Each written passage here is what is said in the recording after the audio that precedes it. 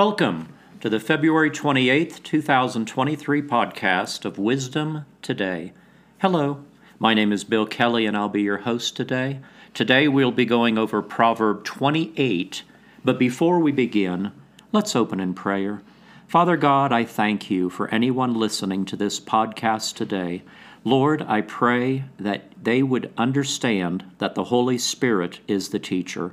Holy Spirit, I ask that you come forth and, Lord, that everyone would hear your voice through this podcast. In Jesus' name, amen. This is Proverb 28, beginning in verse 1.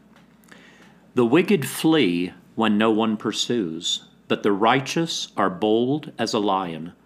Because of the transgression of a land, many are its princes, but by a man of understanding and knowledge, right will be prolonged. A poor man who oppresses the poor is like a driving rain, which leaves no food. Those who forsake the law praise the wicked, but such as keep the law contend with them.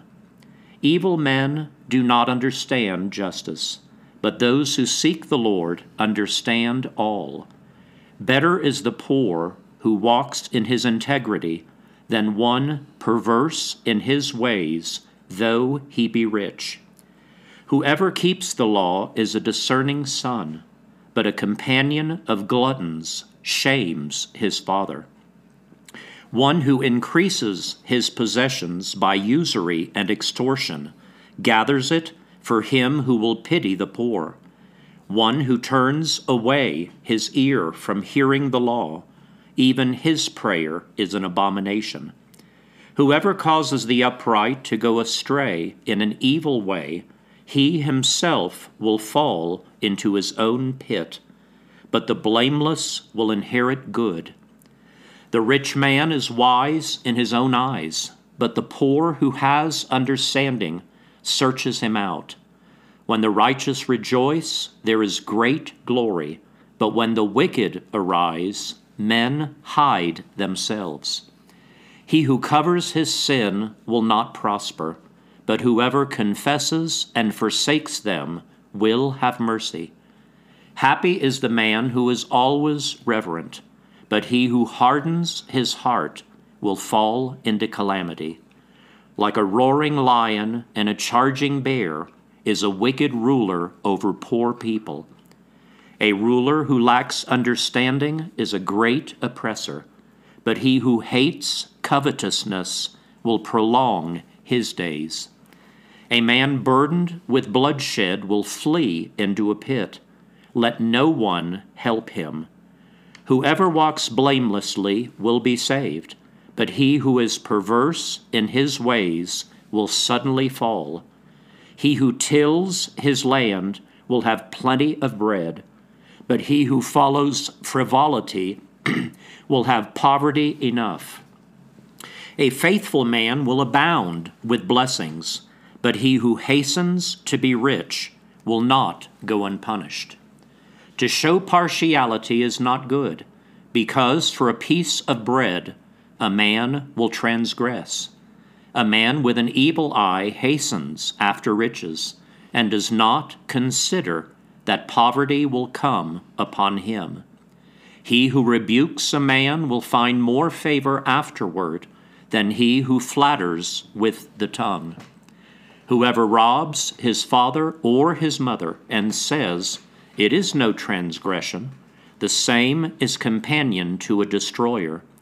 He who is of a proud heart stirs up strife, but he who trusts in the Lord will be prospered. He who trusts in his own heart is a fool, but whoever walks wisely will be delivered. He who gives to the poor will not lack, but he who hides his eyes will have many curses. When the wicked arise, men hide themselves, but when they perish, the righteous increase. Friends, I have a special guest with me today, a fellow Charis student. He is in his first year, Tim Bridwell. And Tim, first of all, I'd like to thank you for coming on today. Thank you, Bill. Appreciate you inviting me. All right, we just read Proverb 28, and there's a lot of good verses in here, but Tim, I believe you have a scripture picked out you'd like to share. Yep, it's Proverbs 27. So I'll have you read that, Bill, if you could. Okay, verse 27 says, "He who gives to the poor will not lack, but he who hides his eyes will have many curses." Yeah. I think when I read that, a lot of what we're learning here at Charis, and my wife and I, being young, did not have this kind of teaching, but it's about sowing and reaping. It's about being able to plant seeds, and in your giving, under the leadership of the Holy Spirit, not only is it producing fruit there, but it also does something for us as well. And I think that's why it carries over, is God has such a heart for those in poverty who are poor. And it really, a lot of those needs, I believe he wants to meet through the body of Christ, through local churches, through ministries, but even more so through individuals. So I think when I see that, I think about how we give, but then the flip side is when we don't and we turn an eye from that, and it talks about curses, to me really what that's saying is the curse, what you miss is you miss the richness of what God has for you in that. So you're keeping your money, you're doing these things, but if we bypass opportunities to give, it's hard for God to share more seed with us unless we're ready to sow that. So the ones who are faithful and see those needs and sow into giving to help, whether it be homeless, whether it be your neighbor, it could be people, members of your own family, but you meet those needs out of a desire to give and to sow into that person, the richness of what God has for you not only wells up inside you that makes you want to give more, but it just opens up a whole new dimension of understanding God's heart for people. And that's part of intimacy. Wow, that is really profound, Tim, and I'd like to thank you for that.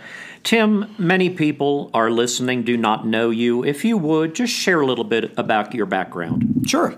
I grew up in a small rural town in Oklahoma. We had moved around a little bit, was born in Kansas, but we settled outside of Tulsa and grew up there. In fact, my mom and my two brothers are still there. But it was a very interesting growing up. My dad had a lot of challenges. He was an alcoholic, was not a happy-go-lucky alcoholic. He was very mean-spirited. So that meant a lot of, he sort of terrorized my brothers and I, not only physically, but verbally, along those lines, which, again, God has to come in and rebalance you from something like that and start speaking words of life into you. But when I was 10 years old, we moved to this small town. There was a new pastor that came in and held a tent revival. And I was 10 years old. It's a small little Oklahoma town. Way before internet, there were 3 stations, ABC, NBC, CBS. You didn't count PBS because you didn't like any of the programming on there. So it was a big deal. So we went there, and I went there with a friend of mine, Kenneth Deeds, and as the altar, I didn't understand at all what was going on, except when the altar call came, my heart began to beat out of my chest. It was just, I had never experienced anything. I remember looking at my friend Kenneth and I said, my heart, now again, I'm 10 years old, my heart is just beating out of my chest. What does that mean? He goes, I don't know, maybe you should go up there. And so I made my way up to the front, not knowing really what was going on, other than there was something supernatural happening inside of me. And there I just began to weep and prayed the sinner's prayer and and that began my relationship with Jesus at that time. Wow, Tim, that is so neat that you did that at such an early age. I certainly did not do that. But let me ask you a follow-up question. Did you notice a change right away?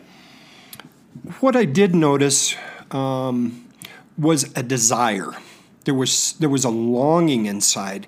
So after that, and you'd have to understand my family, they were not Christian. There were no Christians on any side of my family, on either side.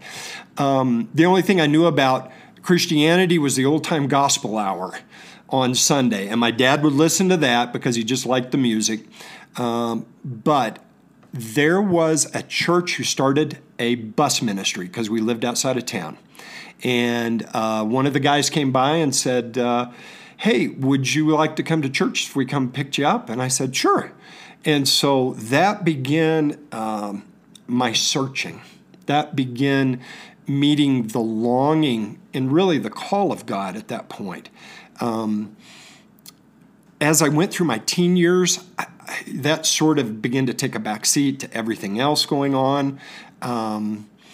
There were issues. I'll say this, and for the sake of transparency, because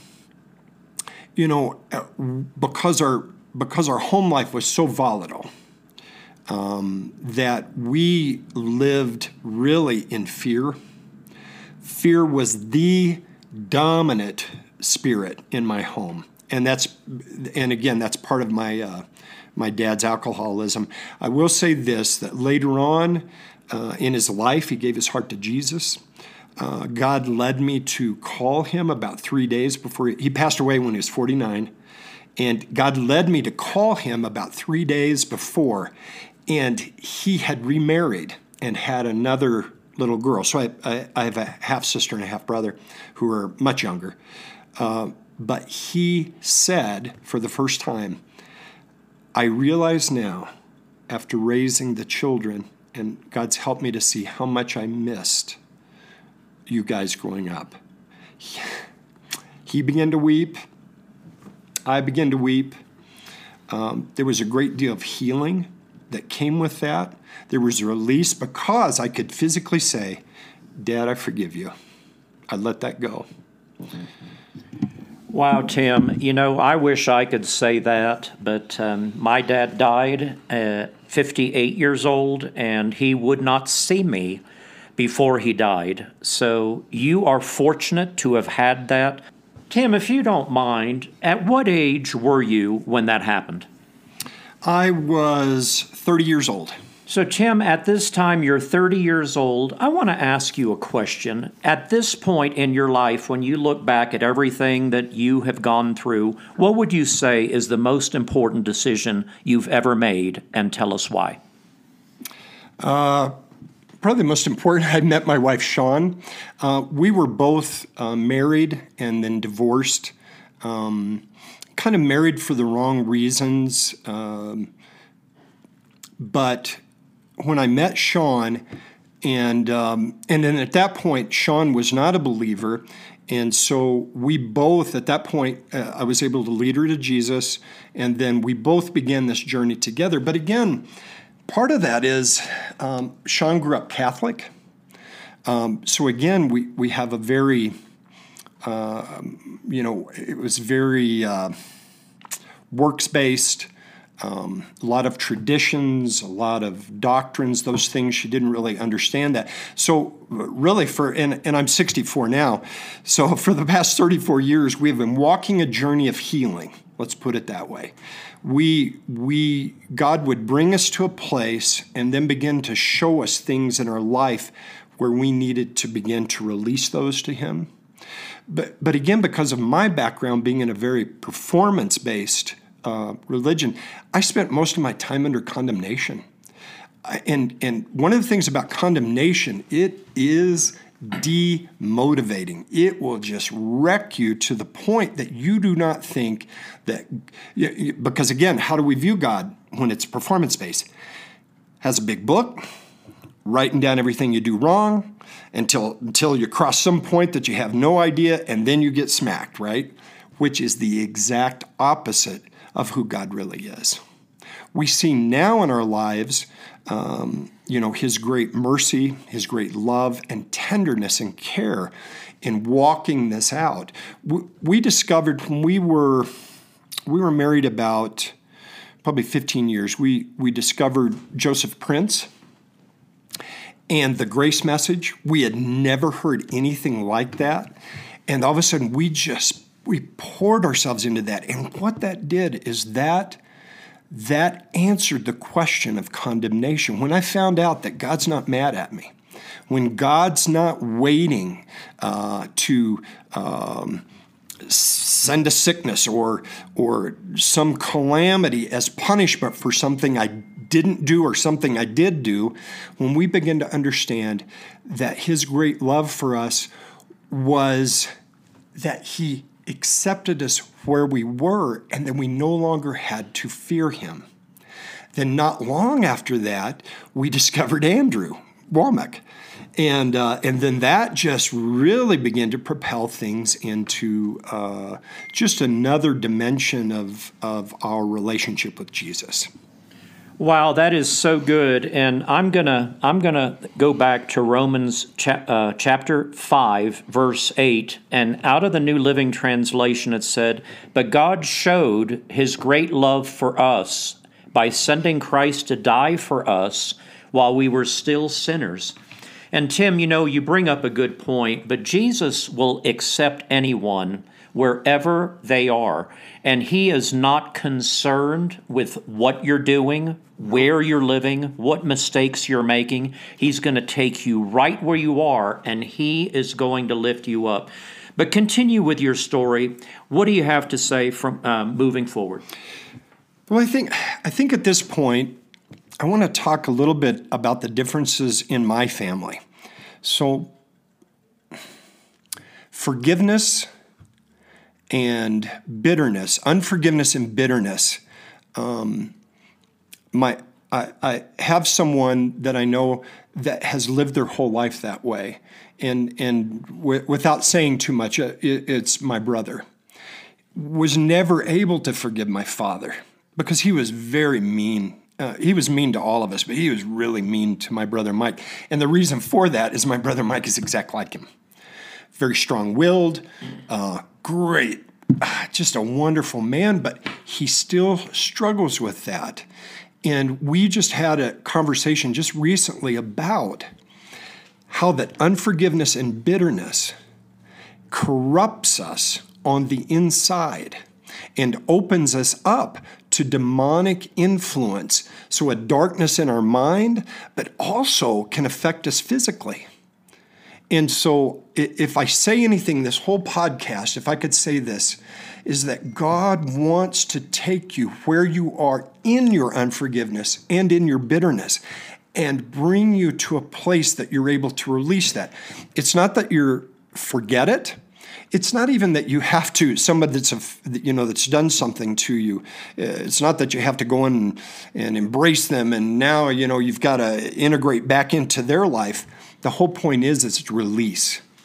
It's releasing what it is to Jesus and allowing Him to heal you on the inside and then to work in love toward those that have wronged you. Because why? Because He died for all of us. All of us, our great need for His forgiveness is what sets the tone for our forgiveness of others because we've been forgiven so much.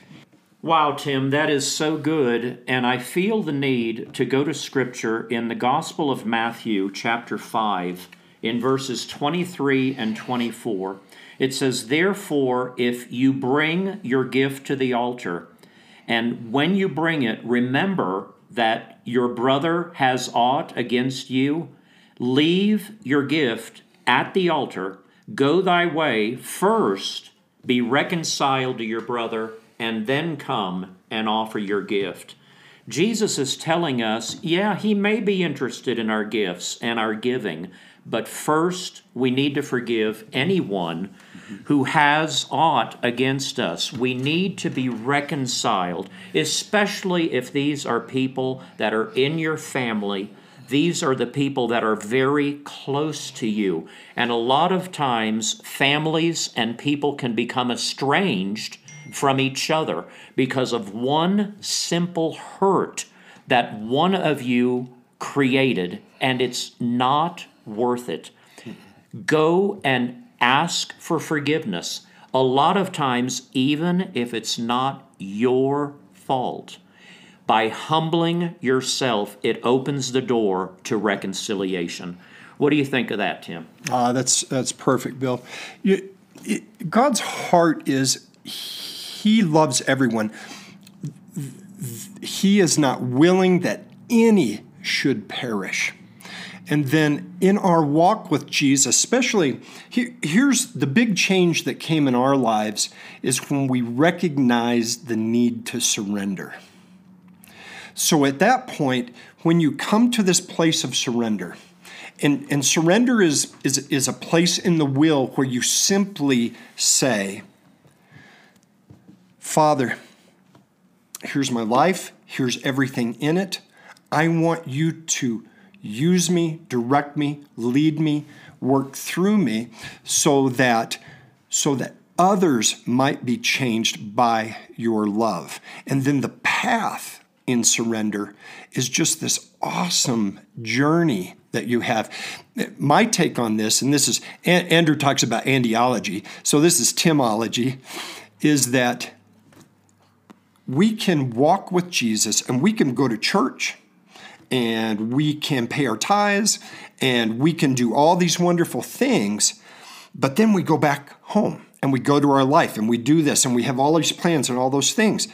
There's a place that God calls us to where He says, if you will give this to me, if you will give me yourself, you will give me your life, you'll give me all of those things, then I will show you a life that you never could have dreamed of.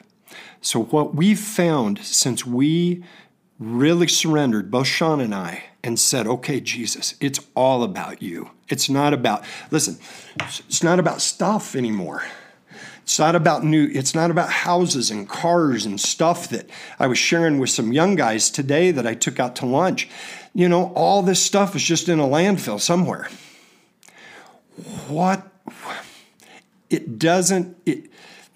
God doesn't want to keep those things from us, but yet He has this place if we'll surrender all of that to Him.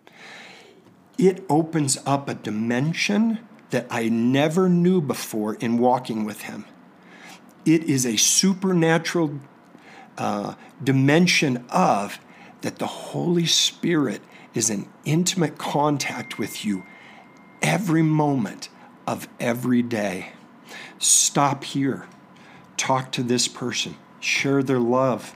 Here's a homeless person. Let's give them some money. We try and do that. You know, so the excitement comes after surrender. The excitement comes at that point in saying, Jesus, it's a whole new world out there. I have never seen it this way before. And He says, and then the Holy Spirit will say, you think that's something?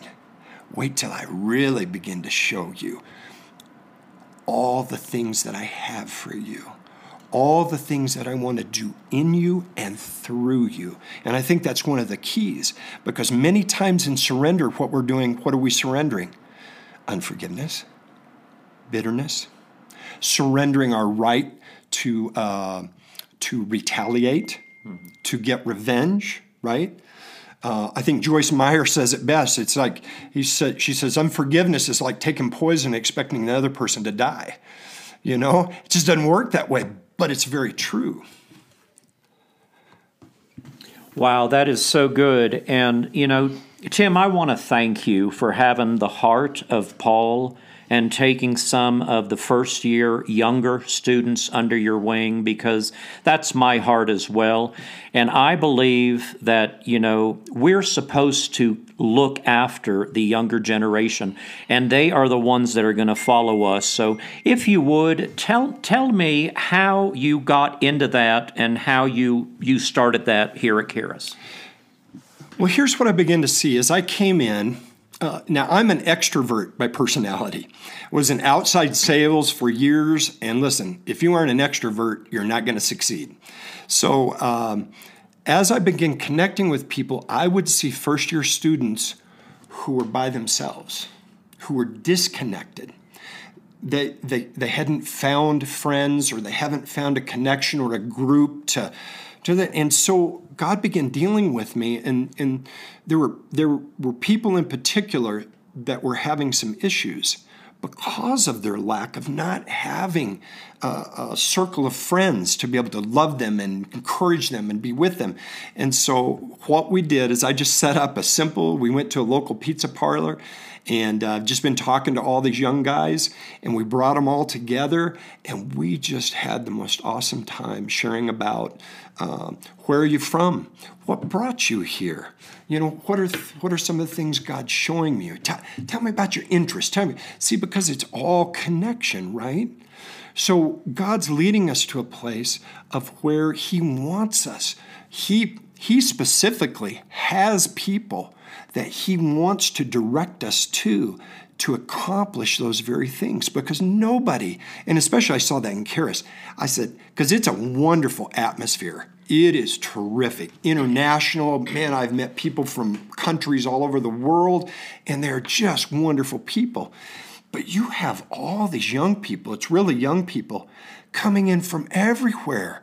Norway, South Africa, across the United States, or they live down in Colorado Springs. It's all over the place.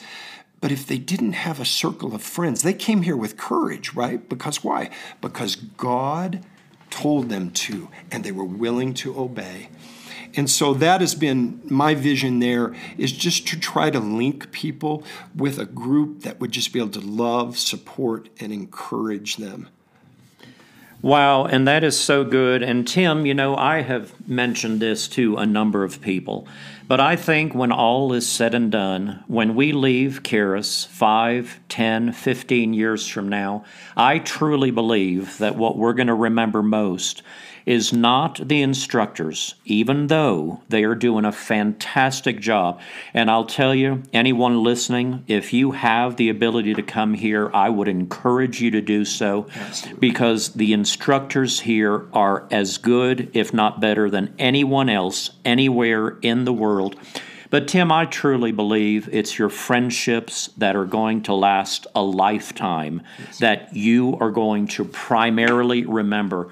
So that is my goal. That's what I do, is try to get people in my phone, get contact information, because as I've mentioned a number of times on this podcast, these people are not going to be in your phone for 15 or 20 years, but you are going to know them thousands of years from now. And I think that's awesome.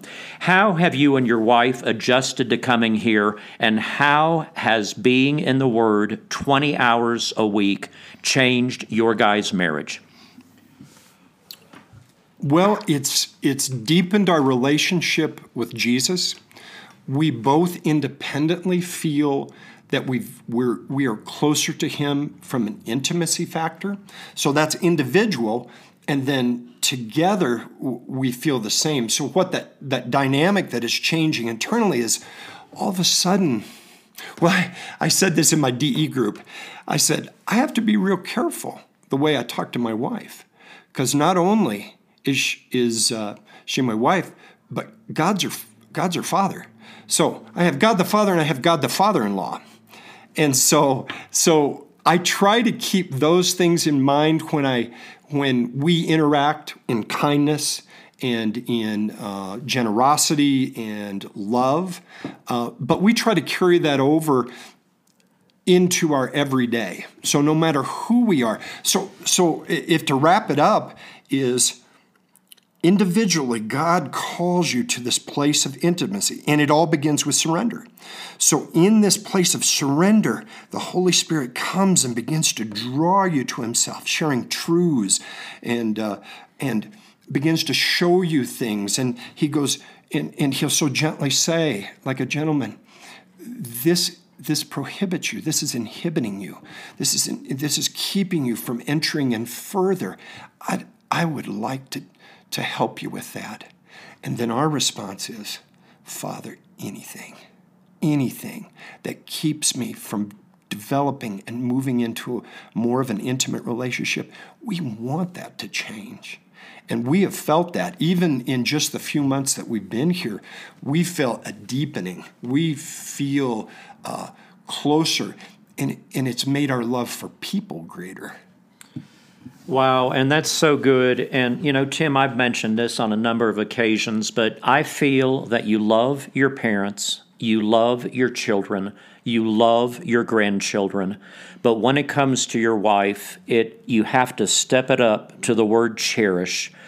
And what does that word cherish mean to you when it comes to loving your wife? I think the word cherish to me means great appreciation for not only who she is. See, and if I look back at my first marriage was a very long-distance relationship. She's a wonderful woman. To this day, we have a terrific relationship. But what we found was that there wasn't the depth of knowing each other that we needed to know going into marriage, because we were young, right? And sometimes you're just young and stupid. So I found with Sean, we have been able to share things with each other that nobody on this planet knows except each other. And it's because of trust. So as you love your spouse, and in this case, as you love your wife and cherish her and respect her and appreciate her, there's a longing in you that says, what more can I do? What more could I do to help, to encourage, to love? And so I try to be as romantic as possible. But I'm built that way. I'm a hopeless romantic at heart. And so I just love to romance my wife. And that means telling her how beautiful she is, complimenting her on her clothes. Thank you for fixing breakfast for me this morning. I appreciate the way that you keep up on things around here. Do you know how important you are to me? And do you know there's nobody on the face of the earth that I would rather journey through life with on our way to the celestial city than my wife? And so she knows that, and she feels the same with me and pours back into me, because that's the great thing, right? As you pour into someone, it's almost like priming the pump. They just want to pour back. And all of a sudden, you just have this place of, you're pouring out to here, well, you're getting it back. See, a lot of times we're mistaken. It's a lie of the enemy that, well, I'm going to do all this, and nobody ever does anything for me. Why? My wife doesn't do anything for me, or she doesn't respond, or she doesn't that. You know what? That just means there's, in the depths of who she is, there are some things that are holding her back from entering into the fullness of the relationship. So we found during our journey is as we began to honestly talk to one another in kindness and in love, that we begin to move past some of the things that really affected us early in our marriage. And it's usually about rights. You know what I mean? Hey, I do all this, I should be getting back. And I get that because I lived that. But once, and I always go back to this one word, Bill, surrender. Once you go to a place of surrender, then the Holy Spirit has carte blanche to be able to go and, you know what? Change me so that I become the very thing that she needs the most, and vice versa. Wow, that is so good. Tim, I'm going to go in a different direction. We're almost out of time here, but what I would like to do, I would like for you to think about your destiny. And I always think sometimes from time to time, whenever I go to a funeral and you see that open casket, what would that be like when I'm in there? Tim, if you would, what would you like for people to remember you by? And what do you go about purposely doing to make sure you see that happens? I think it began to change with us when you begin to understand that God gave you that destiny before the world was even formed. He saw us as individuals and knew that we'd be born in the time we were in, to the parents we were, in the location we were, and that he has a destiny for us. One of the things that propels me is like a Lewis and Clark thing. What's on the other side of the hill? What's across the river? I see a mountain range. What's on the other side? And it's that way walking with Jesus. Every day it's like new territory. And again, what's the buzzword of the day? Surrender. That only comes in surrender, because in surrender he can trust us with the next step. So that for me is the most exciting thing about my destiny is I don't particularly know everything right now, but I don't have to, because I know the one and have a relationship with the one, and the one is my Father. He knows everything, and that he's leading us in a direction, all that we know, and that we have sort of, you look in a mirror and you get sort of a vision of what's going on. But I know that we're called, and I guess everyone is called in a certain extent, but we sense we're called to people. There's something we're going to be plugged in somewhere that has to do with people. We have a very tender heart for sex trafficking. I'm going to start to weep here a little bit for victims. And the most awful thing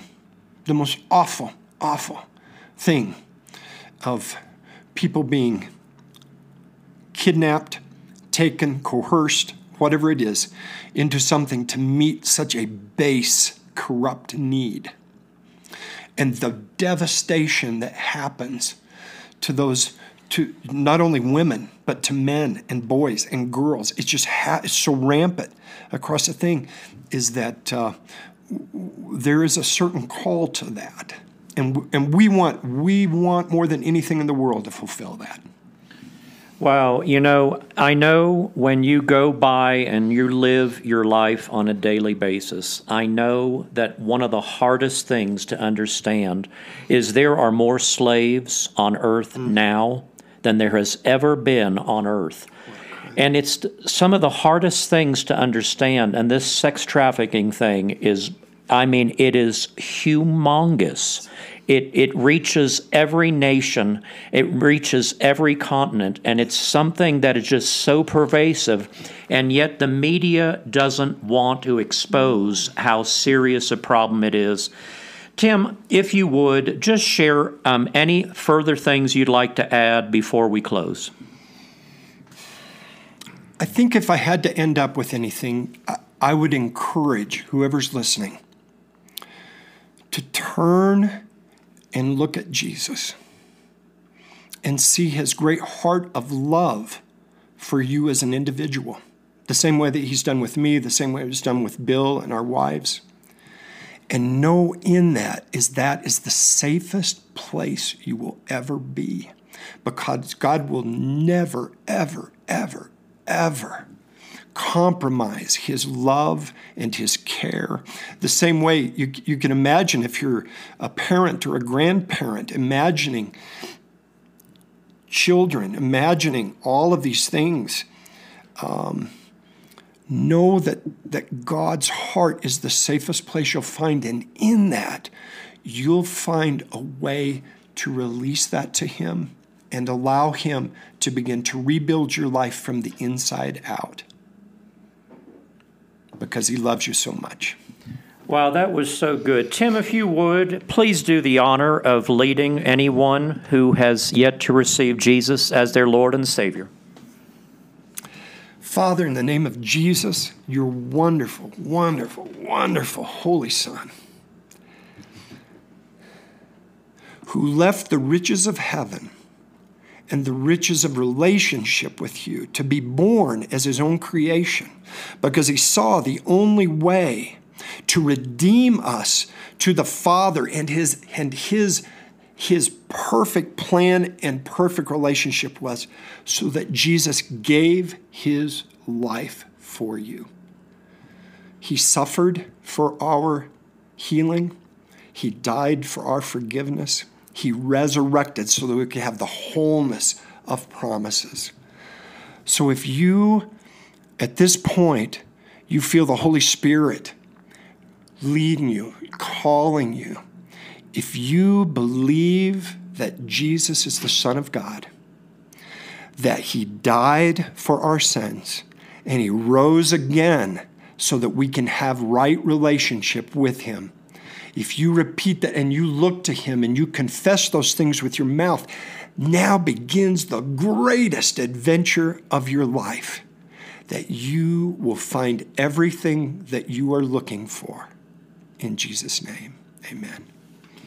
Wow, thanks, Tim. That is so good. I really appreciate you. And, I look forward to the coming year and how we're going to end up. We're still only in November, and we still have 6 months more to go. But thank you so much. I'm going to close with a blessing. Now may the Lord bless you and keep you. The Lord make his face shine upon you and be gracious to you. The Lord lift up his countenance upon you and give you peace. Friends, please join me again tomorrow as we further explore wisdom today.